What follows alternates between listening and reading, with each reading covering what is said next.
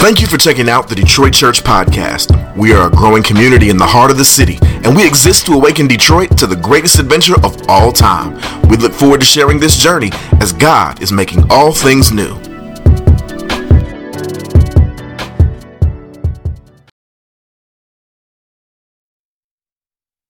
You got the chance, the opportunity to write the story of the greatest movement leader of all time, literally the greatest human being, the God-man. What would you make the first presentation? Like, how would you, what would be his inaugural presentation? How would you write it? The truth is, for most of us, the first miracle that Jesus has is not the one we would have picked if it was up to us, right? It wouldn't have been turning water to wine at a wedding for some people that aren't even worthy enough to be mentioned in the story. We don't even get their names. This was the first miracle? Was this an accident? Was it like a slow day and like Jesus didn't have anything else to do? Been a slow news week, so I guess. Or was the first miracle of Jesus something that was very much supposed to happen the way it happened? D.A. Carson wrote this. He said that John prefers the simple word signs. But Jesus' miracles are never simple or simply naked displays of power or neat conjuring tricks to impress the masses. But signs are significant displays of power that point beyond themselves to a deeper reality that can be perceived with the eyes of faith. Meaning, Jesus is far too important. He's far too purposeful to have his first miracle, his first public showing of who he is, the first sort of manifestation of his glory to just be, something that just happened to happen. So for us, then, our task has to be to examine what happened, to pay close attention, to kind of break apart the text in a sense, right? So that we can clearly see what he's communicating to us. And I'm going to try to do this, God bless me, in a certain amount of time. I won't tell you because it just distracts us. But I'm going to try to do this in what I believe can be done in questions. The first is, who is Jesus revealing himself to be? Who is he revealing himself to be in this text? And in doing so, also revealing Christianity. All right? That's the first thing we're going to try to answer. Who is he revealing himself to be? The second would be, what has he come to do? How is he revealing what he's come to do? We got to start with our first question, which is, who does the text reveal Jesus to be? So, to kind of take a better look, we'll go to verse 8. Verse 8. Right here, it says, and he said to them, draw some out and take it to the master of the banquet. Now, I'm pretty excited. I get to explain this to you because it's very, I normally don't get the hip-hop references. Normally, those are funny. I get this one, though. So, the master of the banquet is likened to a master of ceremony. Now, here comes the lesson. When hip-hop began, it came out of parties. They used to have these parties in which the DJ took the break beats of disco records, only a few seconds, and he would loop it. They used little crayons to know exactly where to start. I'm preaching to at least 3 people. So hip-hop actually did. I know you hear it now, you hear the bass and the loud noise, you think that was what. No. Hip-hop started about these great big parties where a DJ was just basically looping the best or the break beats or moments from records over and over and over again. And as he was doing it, the party was slamming, everybody had a good time. However, he was so focused on what he was doing, there was nobody to steer the party. Shut up. I finally get one. There was nobody to guide the ceremony or to make sure the party was as good as it was supposed to be. So somebody had the great idea to say, hey, let the DJ spin the records, but let's invite a master of ceremony or an MC. Only here in Detroit do I get to preach hip-hop to you with a gospel twist. Okay, so So how hip hop started was, it wasn't, the rapper actually was the MC. He was the one that guided the party to make sure everybody had a good time. The rapper would say, all right, put your hands up. The rapper would do shout outs. They would call out and say, hey, Reggie in the back. And they would talk real slick. It was a real cool thing back in New York. And hip hop was birthed out of this incredible ability to manage the good vibes of a party and keep it so that it never ended. Here it comes. I love it. So, the first thing Jesus does after he says, hey, take the water pots like we heard, take the big water pots, fill them up with water to the brim, scoop some out, give it to the master of the banquet or the MC. Give it to the guy who manages the banquet or the party. Now, here's the thing. Because they have no more wine, this guy is about to have a hard day. I don't know if you've been to bad parties, but when there's no wine to help a semi-okay party turn to a better party, it goes down real bad. There's about to be a great deal of shame for this master of the banquet. But when Jesus sends the wine to him, he sips this wine and he calls the bridegroom over and say, hey, usually we give the best stuff at the front of the ceremony or the front of the feast. But you have saved the best for right now. Okay, you were thinking, now I just took you all through hip-hop fans. You got to make this real deep now because you just got everybody want to go home and listen to Run DMC. So, what Jesus revealed himself to be is ultimately he is the greater master of the banquet. What Jesus reveals himself to be is ultimately the one that helps the party have the best time. Jesus reveals himself as the one who has the greatest type of experiential life for all of us.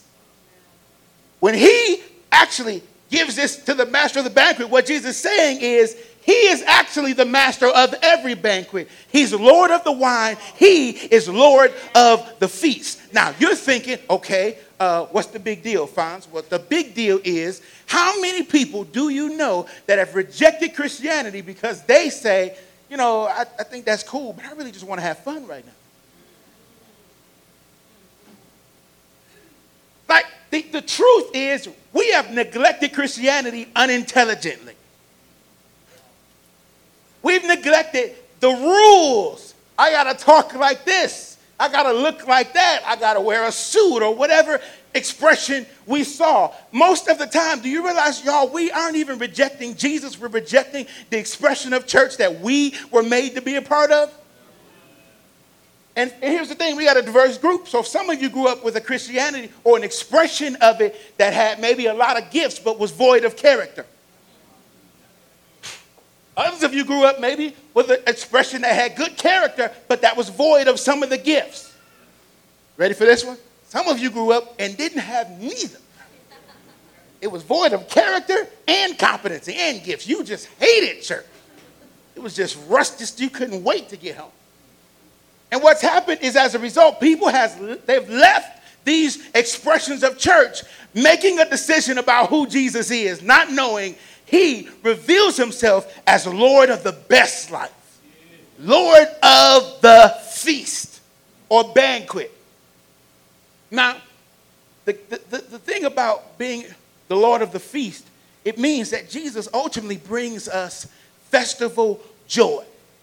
Festival joy. In the Old Testament, you see all of these festivals where they have a great time. And the idea here is that Jesus brings the real party. He brings real adventure, real hope into the life of the believer. Now, half of you are retracing your steps and you're thinking, I don't know if that's true, Fonz. I feel like I had more fun and wine before Jesus.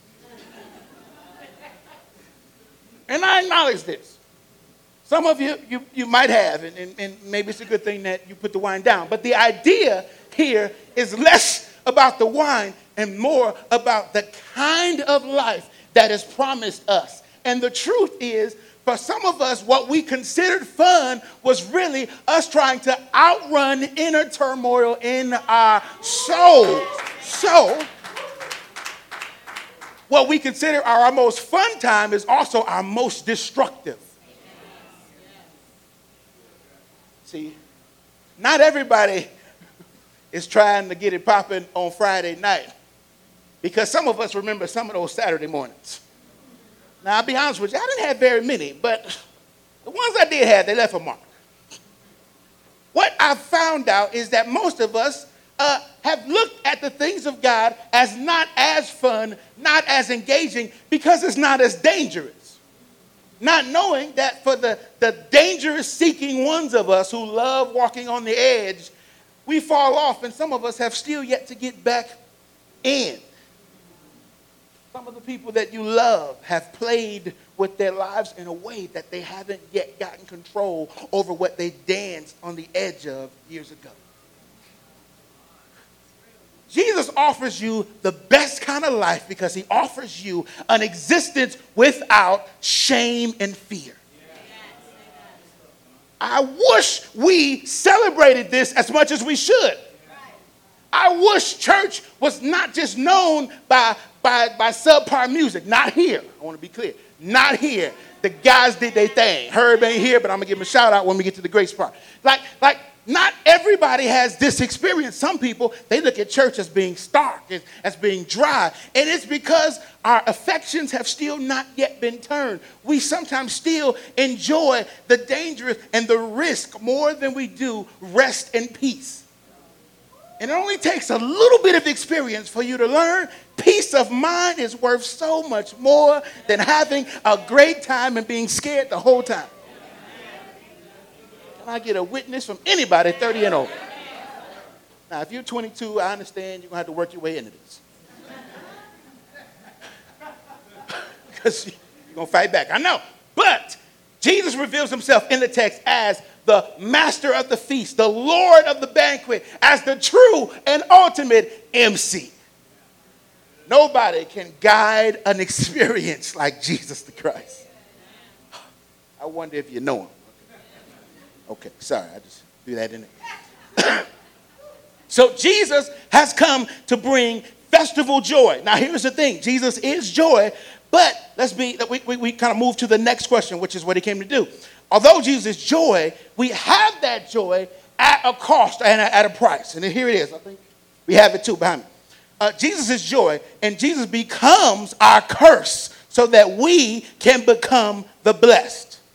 Jesus knows that for us to have festival joy, it means he must suffer. This is incredible. Jesus knows the cost of our transformation, and that he is the only one that can provide what the penalty of sin demands or requires.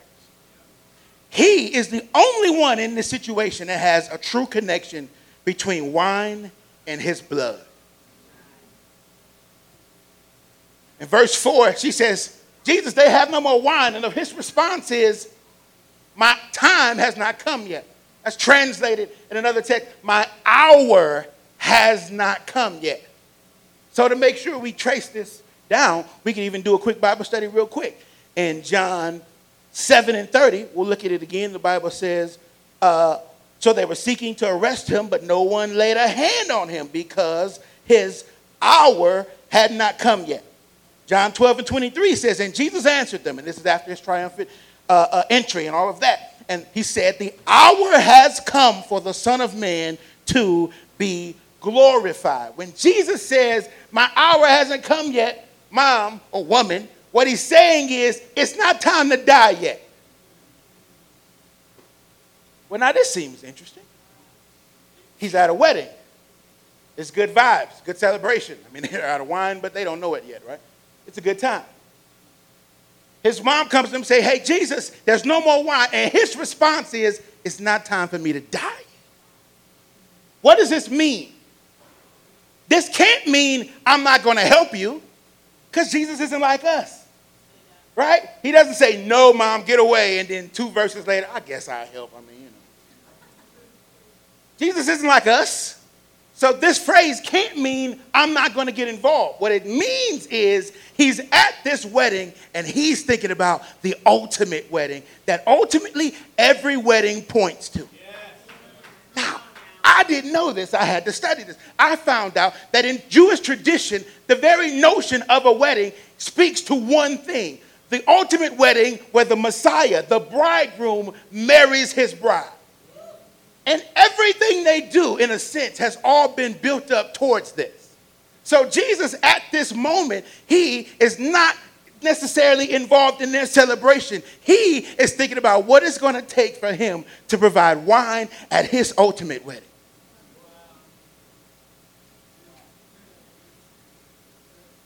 I love that the writer says that in the midst of everyone else sipping celebration, Jesus is sipping sorrow. In the midst of the good time and the good vibes, Jesus is focused on his hour when he knows what he's going to have to do to marry his bride ultimately. He's going to have to give his own life. For Jesus, there is a direct connection between wine and blood.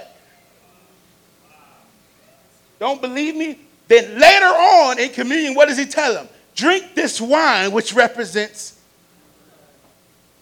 Why? Because Jesus understands what he is going to have to do to pay for his bride. Now, this is what I found out as I started studying. I found out that there are some Jewish traditions that directly speak to Jesus the Messiah. And one of them, the first one I love, and it's maybe because I have a daughter, but the father chooses the bride. The father chooses the bride for the son. The son does not go after any woman. The son, his pursuit of a wife is blessed by the father. You're thinking me. You're thinking wrong. God has chosen the bride of Jesus. Let's have more fun with it. When betrothal is about to start, there is what they call a bridal cost. Oh, yeah. Before he can even propose, he has to get his money right so that he can make a preparation and he can actually give a gift of high price. Now, this is incredible because this gift, although her family can partake of it, when she accepts this gift, it means she is now cut off from her family and she is aimed and targeted and consecrated towards this guy that she will marry. You get it yet? You have been purchased with a high price.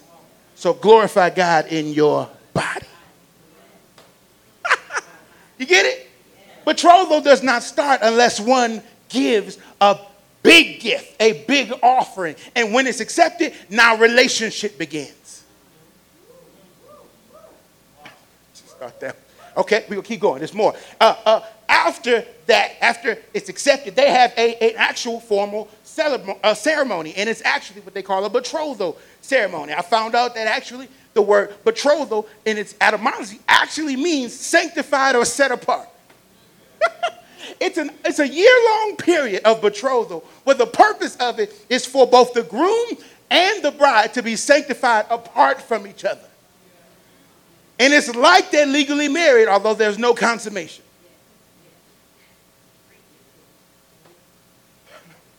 After the year is up, she then has to wait, all prepared and adorned. But she doesn't know exactly which hour the bridegroom is coming. Now, she knows about, but she doesn't know the exact moment he's coming. So her job is to stay ready. You see how much fun this is? This happened all the time. This was their Jewish tradition. Now I know you're thinking, well, no, the wedding is all about the dress. Wasn't so at one point. At one point, it was all about the preparation. During the betrothal period, she is adorning herself. She's sewing the dress. She's doing that, consecrating herself. Guess what he's doing? He's preparing a place. This is crazy. And in some cases, it's a new place. Other places, he's just adding on to the house of his father. See how? Guess what? The bridegroom does not decide when it's time to go and actually seal the deal. His father has to give him the approval.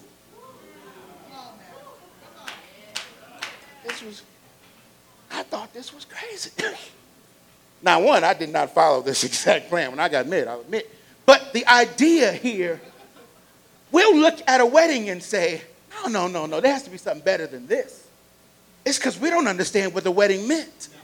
It's because in our culture now, the wedding doesn't hit as hard. But in the day that Jesus was walking, when the original audience would have heard this a few decades after it had happened, they would think about all of the good and all of the covenant associated with the wedding. And to them, it would mean a lot more than it does to us right now. For us, it seems like a puny first miracle almost, right? Until you understand that what he is setting them up for is the very reason he came and what he came to do. He's explaining all of that. I'll give you a couple more and then we'll get back. The bridegroom does not decide when it's time to go and take his wife. He works on the house, and at a certain point, his father says, hey, now it's good enough. Go get your bride. Now, here's the thing.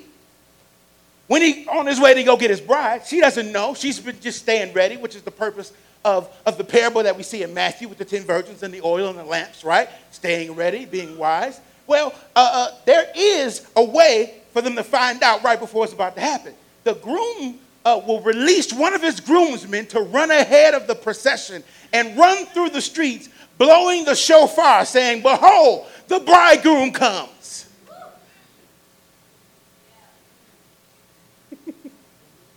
He runs ahead of the procession, running through the streets toward the bride's house, saying, behold, the bridegroom comes. And do you know when she finds out exactly when the moment of a betrothal is over and they actually begin to fully be consummated in their official wedding ceremony? It's when she hears the blast of the shofar and she hears the proclaimer or the evangelion, the one declaring good news, saying, hey, the bridegroom is on his way. Get ready. Let's go. Admittedly, I'm really excited about this. I had a few days to think it over. The entire wedding process is all lined up, modeled after Jesus the Messiah. Now we understand why Jesus said, hey, even I don't know when I'm coming back. Watch this. Not that he doesn't have knowledge, but that it isn't up to him to decide. The Father decides. I think this is crazy. The ceremony lasts for days. And they seal their covenant with wine. They seal their vows with wine. Wine in this context isn't just a good drink that creates a good time or good vibes. Wine is a sign that a covenant has been entered into and sealed.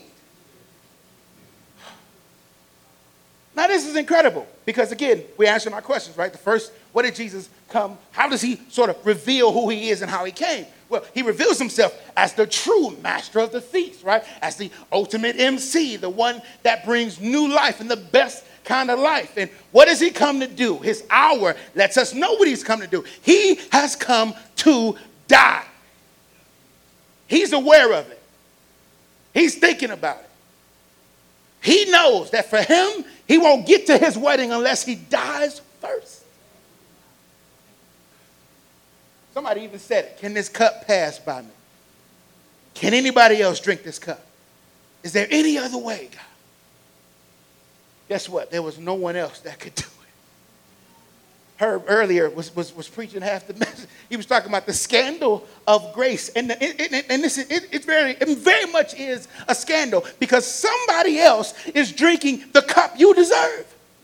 The cup I deserve. Somebody else, while I'm doing my thing, somebody else is suffering that I might have true joy one day. I wish somebody would explain to me during my most depressing moments, my lowest moments, that there was one suffering for my joy. That when to me it seems like, oh, this is it. I won't come back from this. Like I can't win. There is somebody that thinks, hey, no, the cycle of sin and shame can be broken if I step in and drink the cup. Do you realize it's because of Jesus that we are not limited to being slaves to just what you do and how you think? Come on, say that. Or worse, how you feel. I'm so glad that joy is not a product of my feelings. Right? Let's be honest. There was a lot of decisions you would make if you had to keep your commitments up based on your feelings. We have to have something that's anchored in something deeper, something beyond that. And for us, that is, we have a Lord of the wine who specializes not just in transforming water to wine, but he can drink the cup that we could not, so that we get to taste true party as a lifestyle. And what's true party? Sinless, shameless living. This is what you and I have been created for. We've not been created to fight and to strive and for idolatry. We have been created for worship and created for glory, created for relationship. And until someone breaks the shackles of our sin and our shame, until one comes to us in a way that we can perceive and understand, we miss it. So he reveals what he came to do. And in a sense, what Christianity is about. Now, this means you cannot judge Christianity by the Sunday service experience. Because the Sunday service experience doesn't redeem you. It makes you feel good, but it doesn't redeem you. See, the only way you taste real joy or transformation is if someone tastes your suffering. Transformation has a cost. Because Jesus pays the debt, we get access to the glory and the freedom. You don't have that without your acknowledgement of your own sin debt and his willingness to pay what you could not. Thanks for listening to the Detroit Church Podcast. Be sure to subscribe, like, and rate. You can also follow us on Facebook, Instagram, and Twitter by searching for Detroit Church.